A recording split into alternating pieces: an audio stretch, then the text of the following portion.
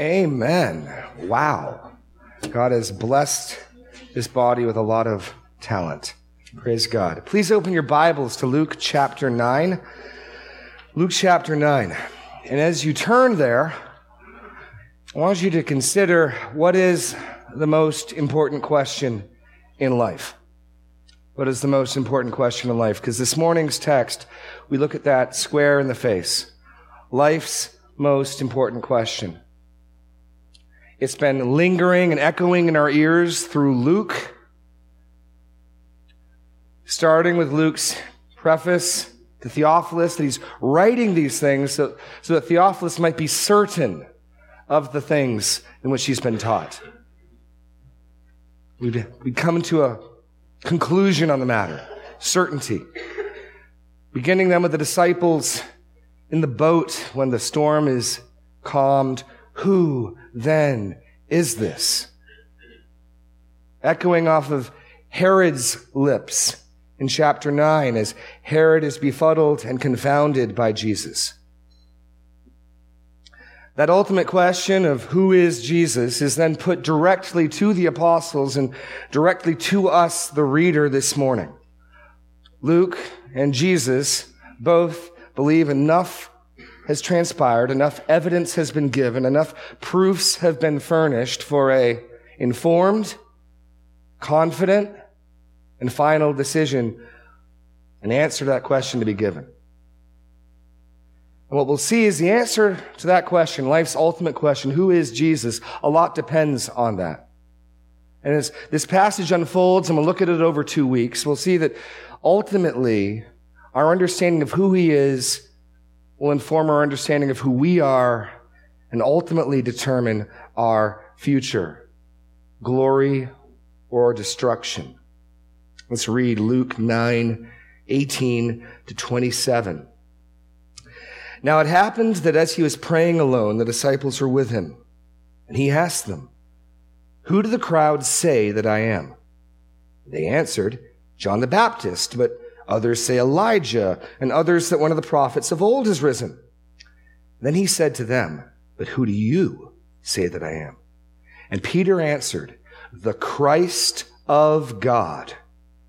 But he strictly charged and commanded them to tell no one, saying, "The Son of Man must suffer many things, and be rejected by the elders and chief priests and scribes, and be killed, and on the third day raised." And he said to all, "If anyone would come after me, let him deny himself and take up his cross daily and follow me. For whoever would save his life will lose it, but whoever loses his life for my sake will save it. For what does it profit a man if he gains the whole world and loses or forfeits himself? For whoever is ashamed of me and my words, of him will the Son of Man be ashamed when he comes in his glory and the glory of the Father and of the holy angels. But I tell you truly, there are some standing here who will not taste death until they see the kingdom of God." And this is one unit of text in Luke. And Luke makes that clear because if you look at the very next verse, verse 28, now about 8 days after these sayings. What sayings? What we just read. It starts with, "Now it happened," which is a break in time. And so Jesus' question to Peter follows 3 parts. Jesus' question to Peter and the apostles and their answer. Then as Jesus unfolds his mission and what he is going to do, and then he will further elaborate on their discipleship. Those 3 sayings, those 3 sections form a unit. And after we look at that over 2 weeks, we'll move to the transfiguration. And this morning, we're going to look at the true identity of the Messiah. The true identity of the Messiah. As we'll learn this morning, knowing who Jesus is and what that means is crucial, is essential, is the most important thing you can know in life. And knowing who Jesus is and what that means will then inform your understanding of who you are and what that means. That's the flow of the text. Now, thus far in Luke's gospel, we have had much testimony to the identity of Jesus. We have the testimony of heaven in Luke 2:11, where the angels say, "For unto you is born this day in the city of David a Savior, who is Christ the Lord." And then we have the testimony of the scriptures of the narrator, Luke himself, revealing of Simeon that it had been revealed to him by the Holy Spirit that he would not see death before he had seen the Lord's Christ. So the angels, he's the Christ. The narrator, Luke, the scripture, he's the Christ. Jesus himself in his hometown synagogue in Nazareth, "The Spirit of the Lord is upon me, because he has anointed me to proclaim good news to the poor." And I probably should pause here and make something clear that I think is helpful. The word anointed in English is what we translate the Hebrew word Messiach, which we get Messiah. Messiah is simply the transliteration. It's not translating the Hebrew word, it's just bringing it on over, of what we would call anointed. And when you translate Messiach into Greek, you get Christos. So anointed, Messiah, and Christ are English, Hebrew, and Greek for the exact same thing. They're interchangeable. So if we're talking about the Christ, we're talking about the Messiah, we're talking about the Lord's anointed. And that'll help as we read passages this morning, that they're interchangeable terms. You're just switching languages. "The Spirit of the Lord is upon me because he has anointed me," and there's that word, "to proclaim good news to the poor." Jesus identifies himself as the Lord's anointed, as the Lord's Messiah. And then in Luke 4:41, they saw the testimony of hell. And demons also came out of many, crying, "You are the Son of God." But he rebuked them and would not allow them to speak because they knew that he was the Christ. But as of yet, in Luke's gospel, no character in the pages who is not possessed by a demon or supernatural has confessed that Jesus is the Christ. He's confessed it. The angels have confessed it. The demons have confessed it. The narrator has confessed it. This morning, we're to see the very first confession that Jesus is Christ on the lips of Peter, speaking for the apostles. So let's dive in. We're going to look at this in 3 points, beginning with Peter confesses Jesus' true identity. Peter confesses Jesus' true identity. Now, you may not know this in reading Luke, but as you try to harmonize the Gospels, we learn from reading Matthew, Mark, and John that a number of other events have taken place between the feeding of the 5,000 and Peter's confession. In fact, Matthew 14-16 is devoted to events that take place in between. But that's because Luke wants us to track this thread. He's been tracking this thread of who is Jesus, Herod, who is Jesus? And here's the answer. And the feeding of the 5,000, or closer to 20,000 when you factor in the women and children, is the one miracle apart from the resurrection that's in all 4 Gospels. It is such a miracle on such a massive scale, both the number of people fed and how long the miracle continued. We thought about that last week, of how long it would take Jesus to multiply that many loaves and that many fishes, potentially hours. This was a massive miracle in its scope and the people who saw it, and a massive miracle over time. And Luke now thinks that we're going to go from this culmination of a miracle of culmination to now affirmation. It also is connected in Luke's mind by we saw last week, Jesus was sought out by the crowds when he was actually trying to get alone with his disciples. We know from Luke that Jesus was a man of prayer and solitude just as much as he was a man of the public life.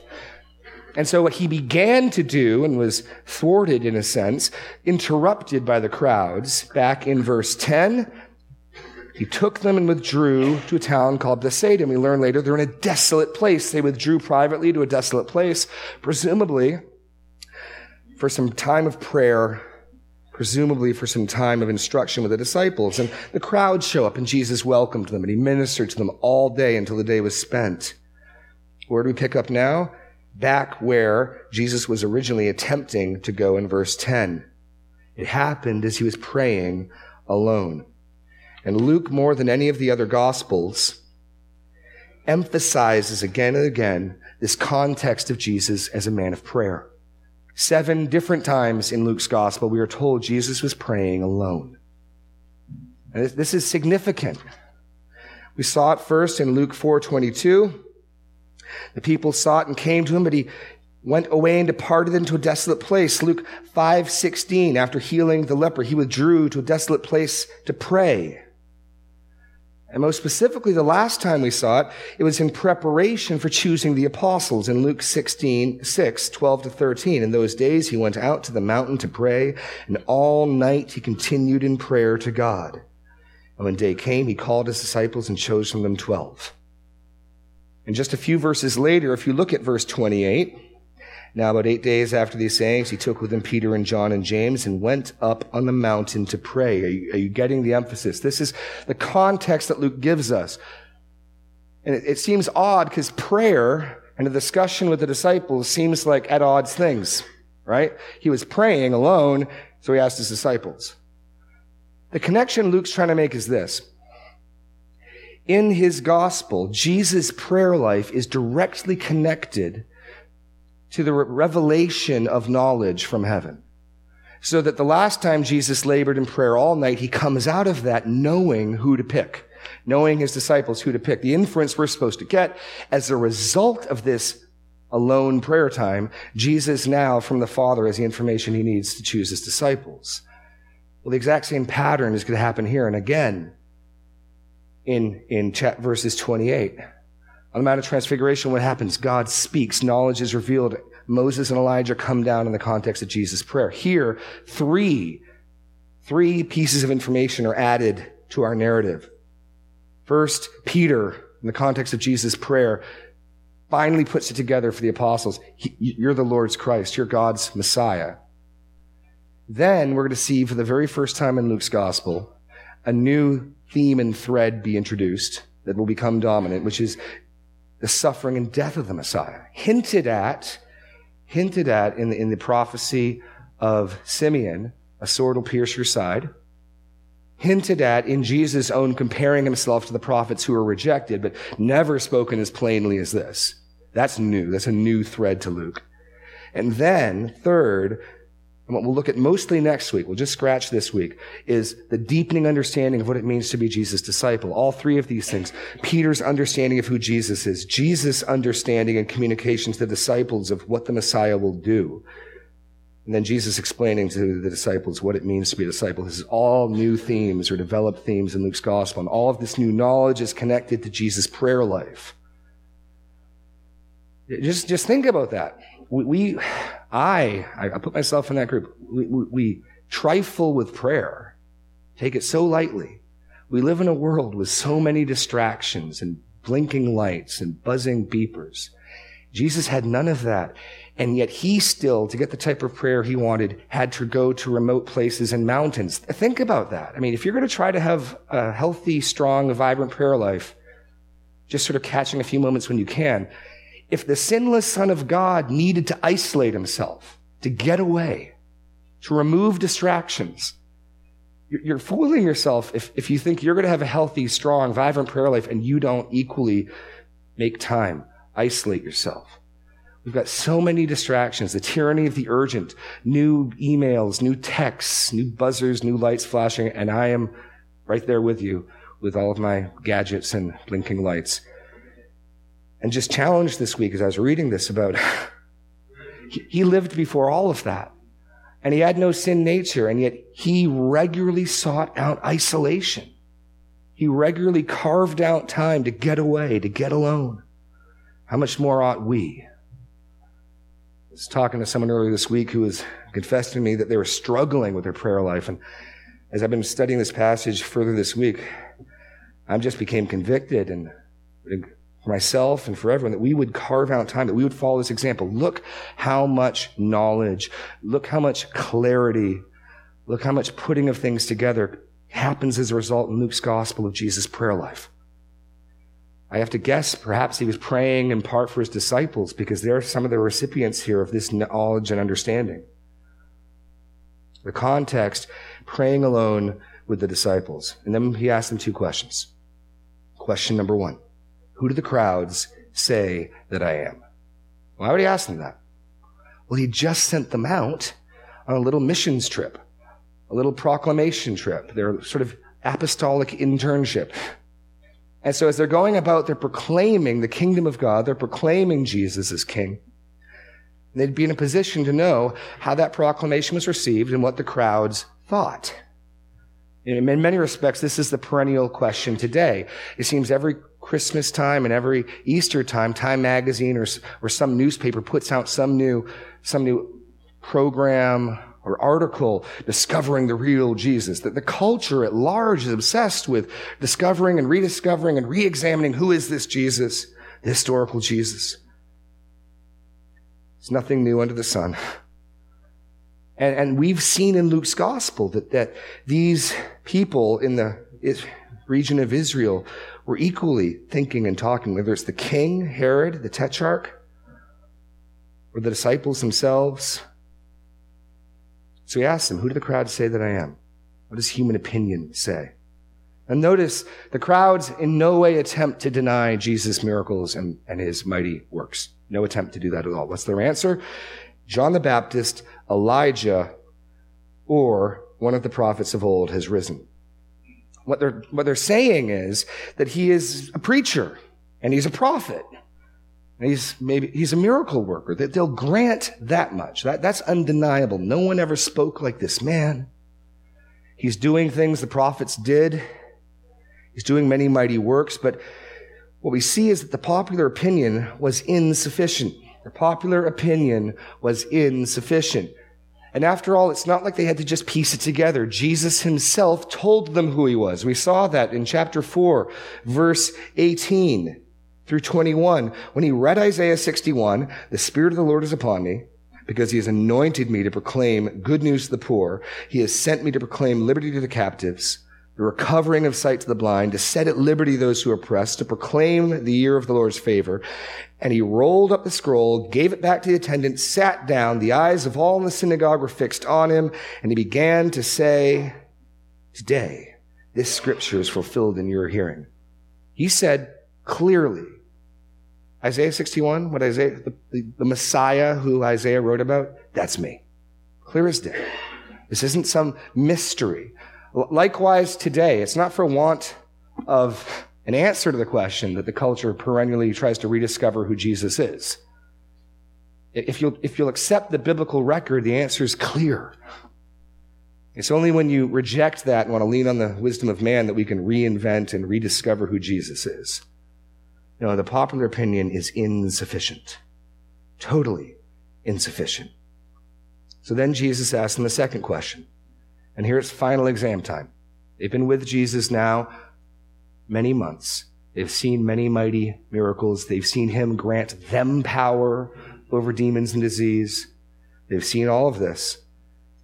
He asks them, who do you say that I am? Now the you there is emphatic and it's plural. He's asking all the disciples, who do you all say that I am? And that's the question. That is the question that I think Luke, in putting it this way, is asking to us. That's the question that ultimately matters. Deciding in your own mind, who is Jesus?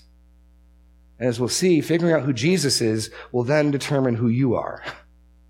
It will inform your understanding of who you are. Who is Jesus? And in light of who Jesus is, who am I? Let's see what Peter says. Peter stands up and he's speaking for the disciples. He speaks for them all.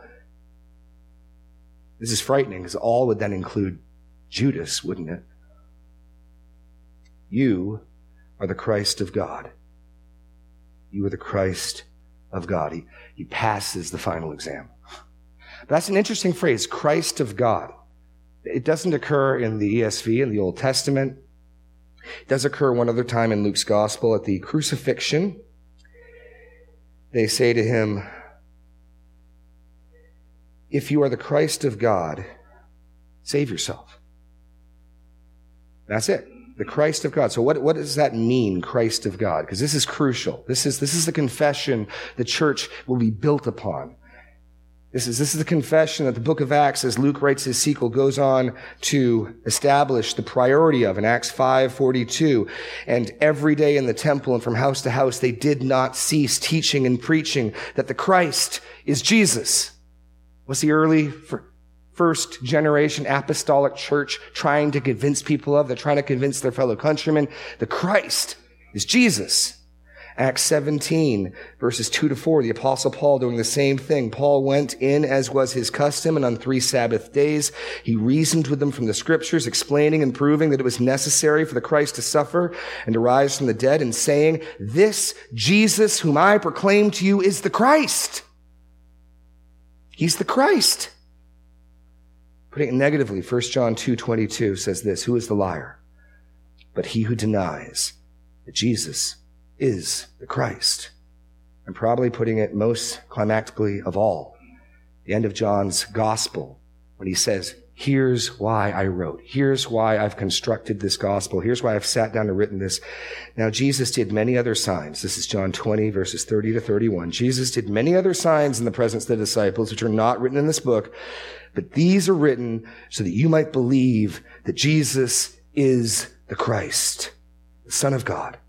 And by believing, you may have life in his name." That's why settling this question is the most important and paramount question, because faith, believing in who Jesus is and what he has done, gives life. Heaven and hell weigh in the balances. Heaven and hell weigh in the balances. And so Peter says, "You are the Christ." But we've got to stop for a moment and understand what Peter probably means by that.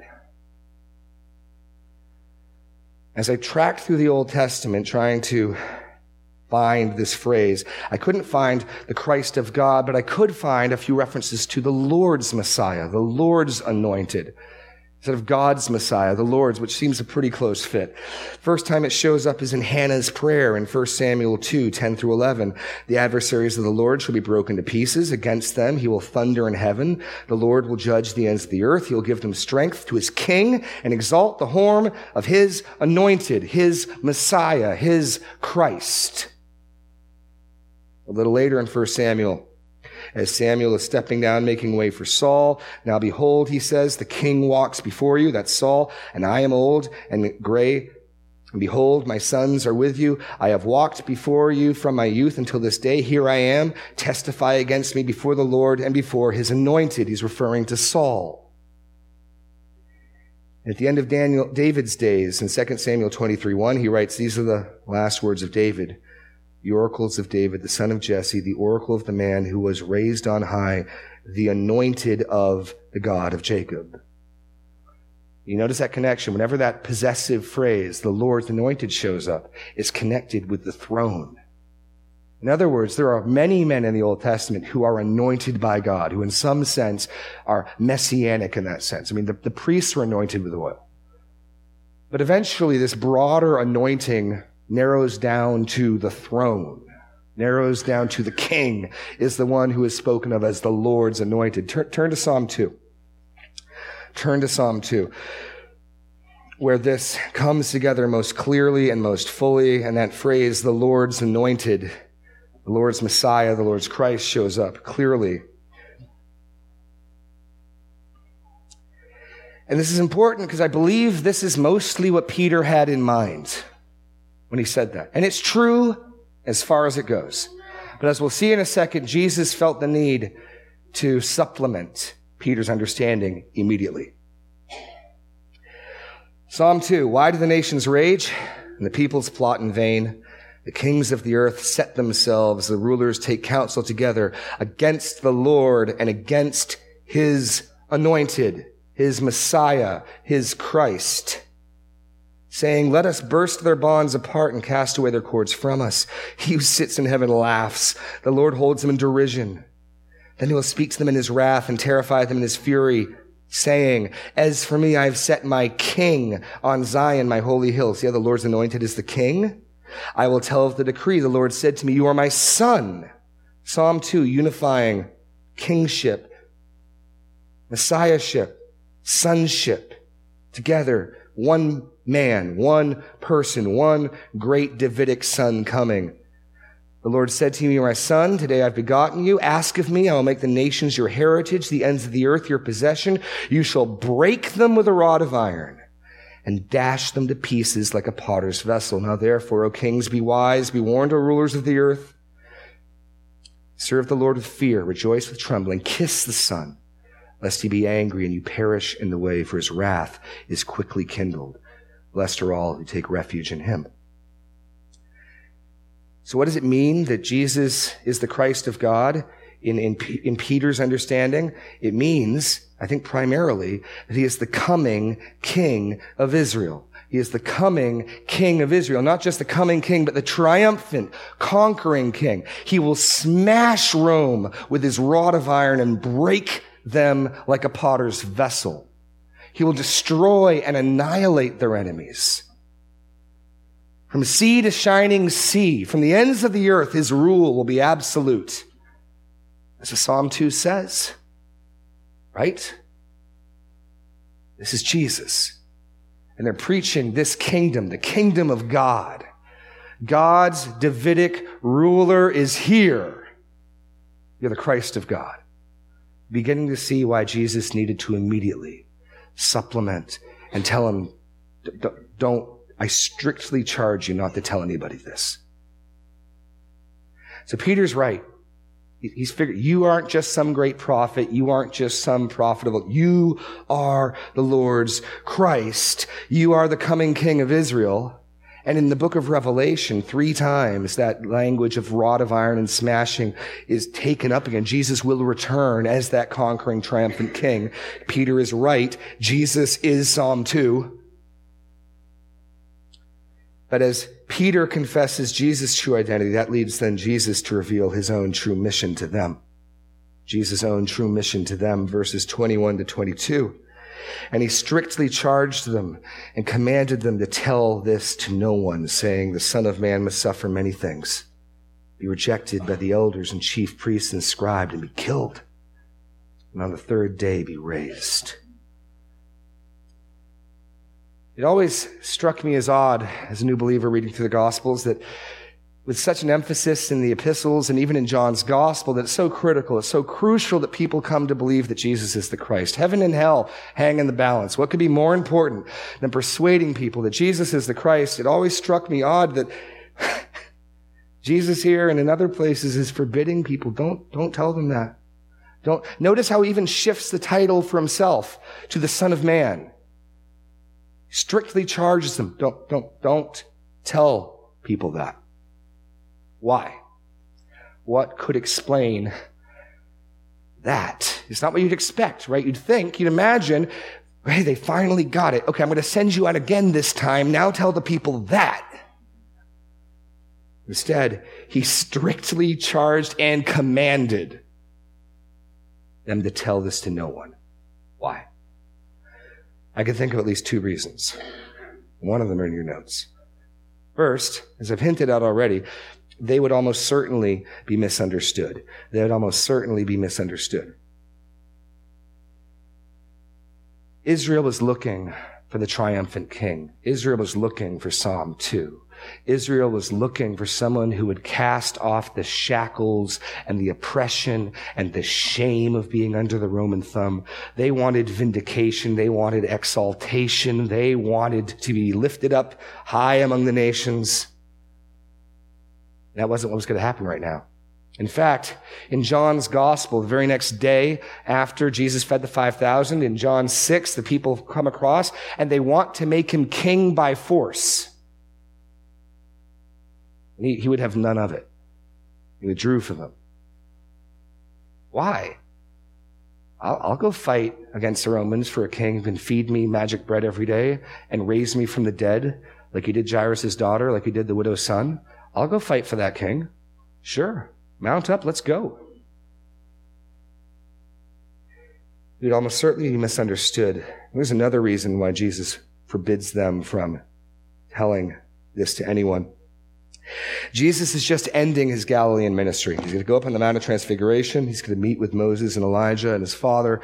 God will speak. He'll come down from the mountain. And then in Luke's gospel begins his dogged, perseverant trek to Jerusalem. He's done with Galilee.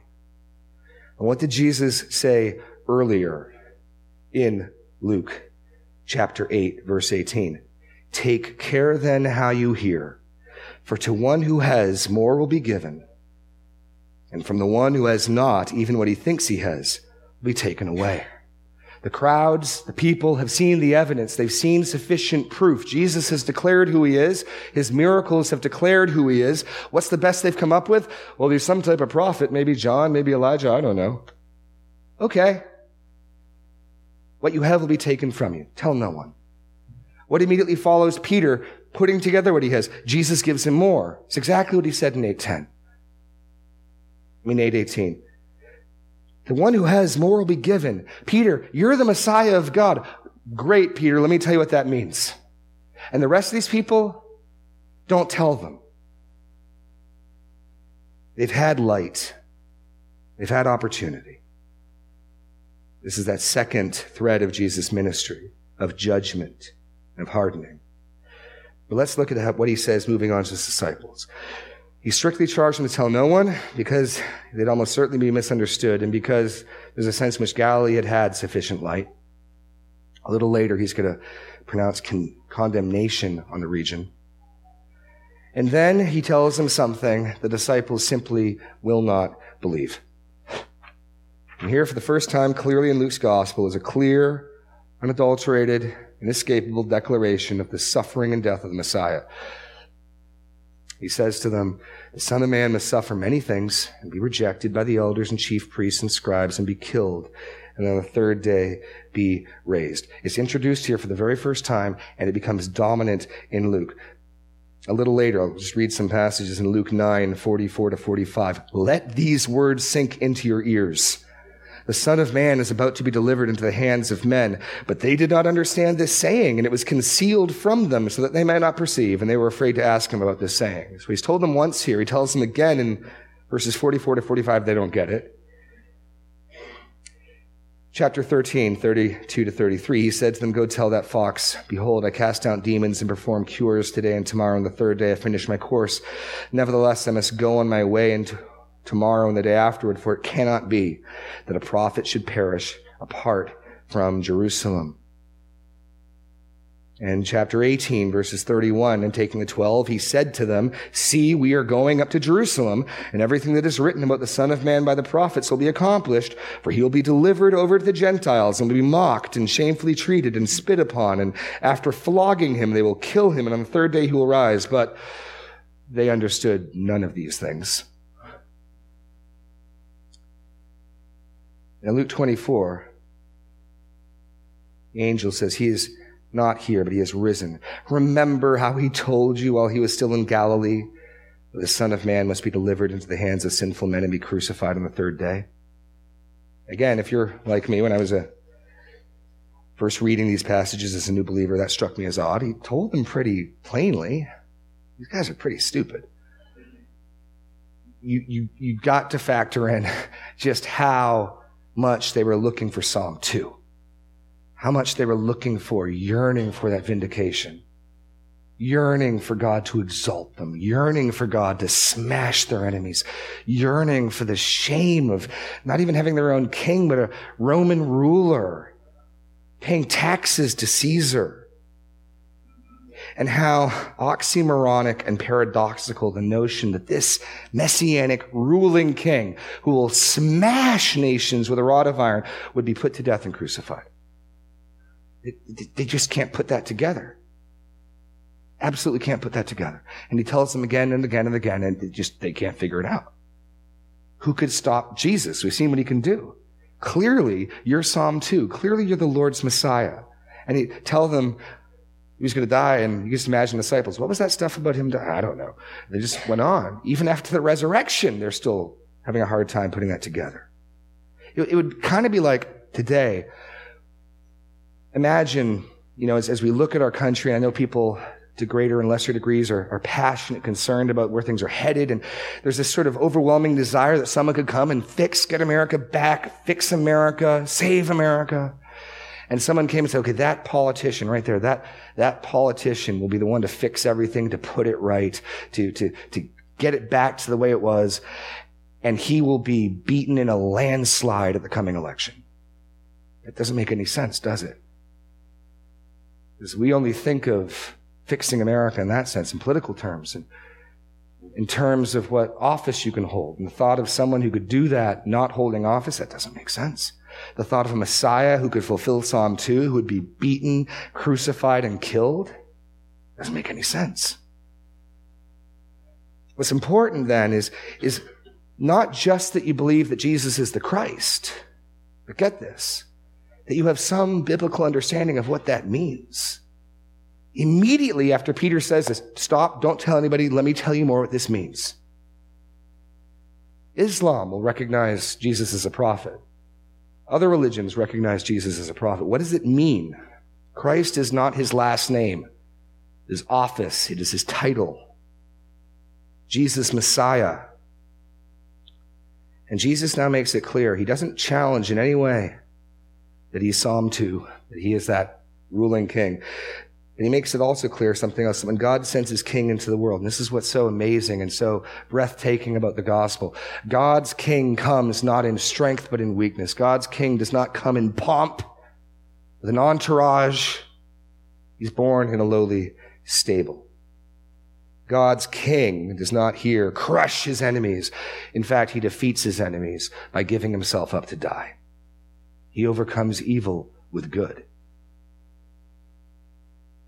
This is a new type of power and authority. This is a new type of kingdom. That's why we sing songs like, "Down at your feet, O Lord, is the most high place."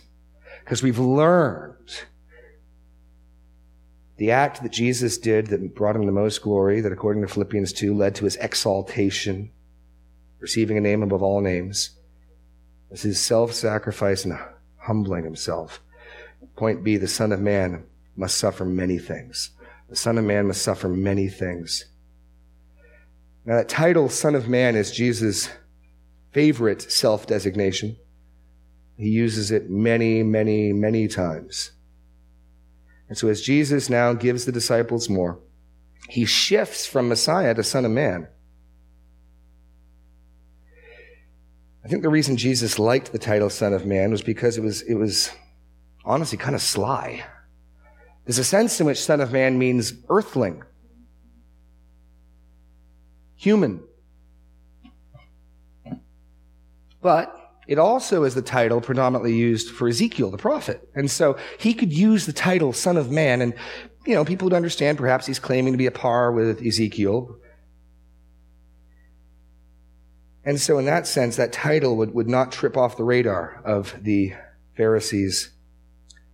There's another Son of Man, however, in Daniel chapter 7.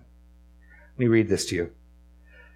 "I saw in the night visions, and behold, to the clouds of heaven there came one like a Son of Man.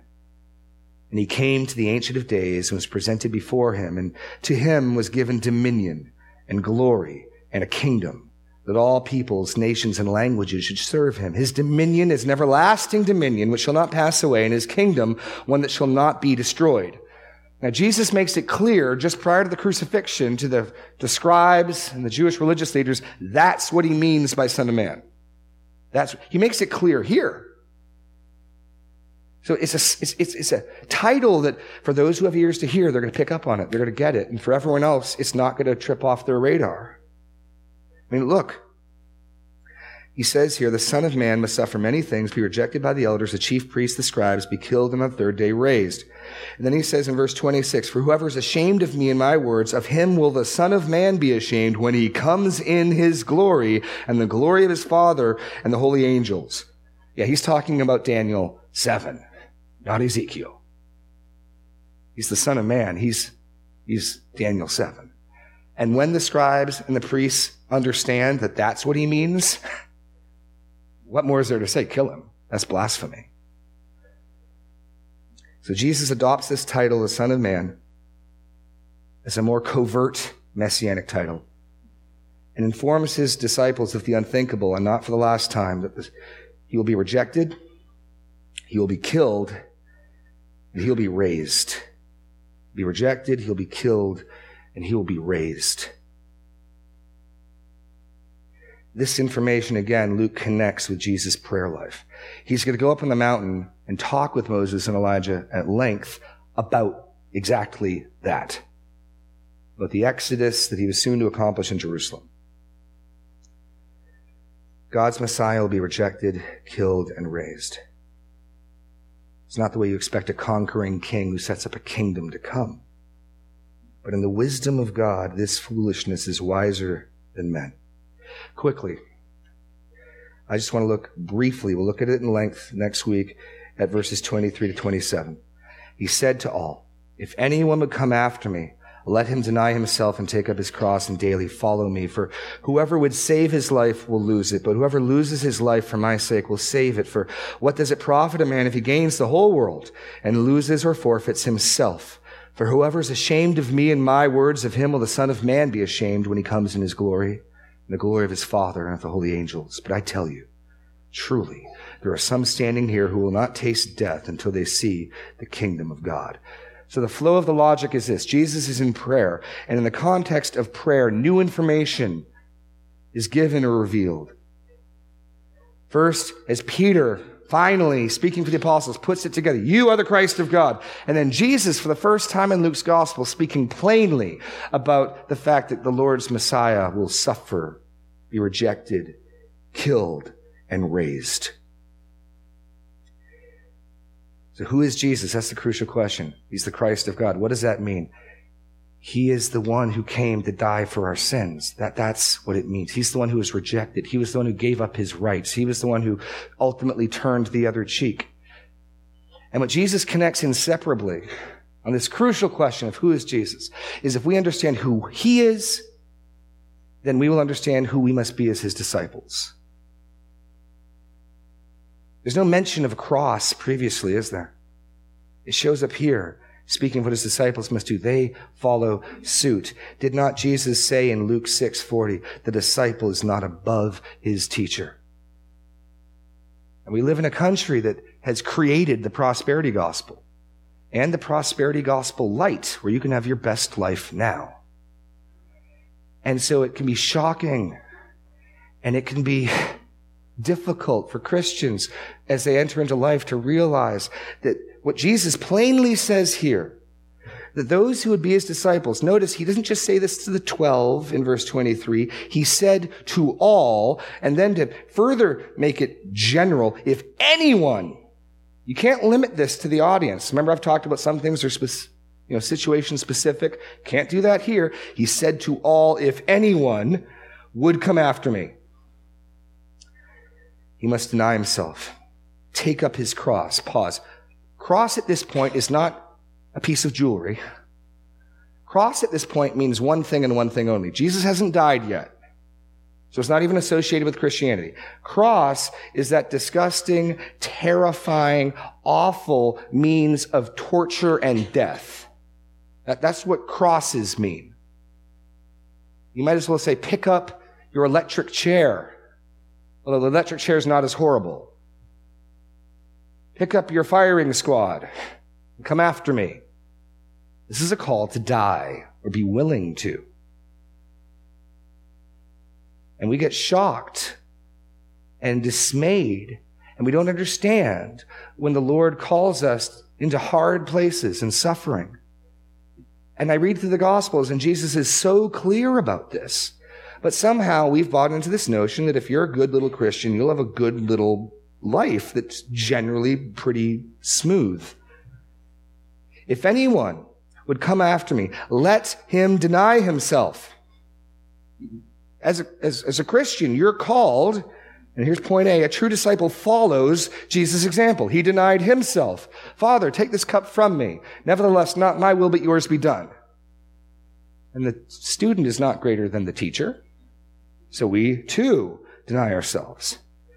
And Jesus is going to resolutely set his face towards Jerusalem. He's not going to turn from it. And likewise, his disciples pick up their crosses and follow him. What are the stakes? Because some people want to argue, well, this is just for discipleship. You can be a Christian and get into heaven, and then there's disciples who deny themselves and follow Jesus. That won't work. Verse 25, what does it profit a man if he gains the whole world and loses or forfeits himself? This is about gaining the world or losing your soul. What Jesus makes clear in point B is a true disciple will save his life by losing it. A true disciple will save his life by losing it. You see, the flow of thought, I want you to think about this as we transition, get ready to transition to a communion, is this. You got to understand that Jesus is the Christ. You got it. But as Peter confesses that, and he's been faithful with the light he has, Jesus gives him more. And you've got to understand that this Christ, this King, is a humble, serving, self-denying, ultimately dying King. And if you understand that, then you understand that we have no greater rights than him. We have no greater expectation of nice treatment. And we too must follow. As we understand his identity, we understand who we must be. 1 Peter puts it this plainly. For to this you've been called, because Christ also suffered for you, leaving you an example, so that you might follow in his footsteps. Now that's not going to be easy. But let us not be surprised and confused. Lord, why? What? It's here, plain. Because too much is given, much is accountable for. If you understand who Jesus is, then you are accountable for understanding who you must be as his disciple. And we'll unpack that more next week. Let's close in a word of prayer as we transition to communion. Lord God, we just pray that you would open the eyes of any here who may be blind, that we might come to a conviction, that we might share in that confession of Peter, that we might have no doubts, that our minds might be firmly made up, that Jesus is your anointed, your Christ, your Messiah. Let us be in awe that you sent your Son, you sent your King, you sent your anointed to die in humility as a servant, not to be served. And, oh Lord, let us, seeing and understanding that, be willing to follow and serve and not demand to be served. Let us understand what it means to be disciples of the Lord, that we will be conformed to his image and his pattern of life. And Lord God, as we come to your table now to celebrate that Jesus came to give himself, let us do it in a worthy manner. In Jesus' name, amen.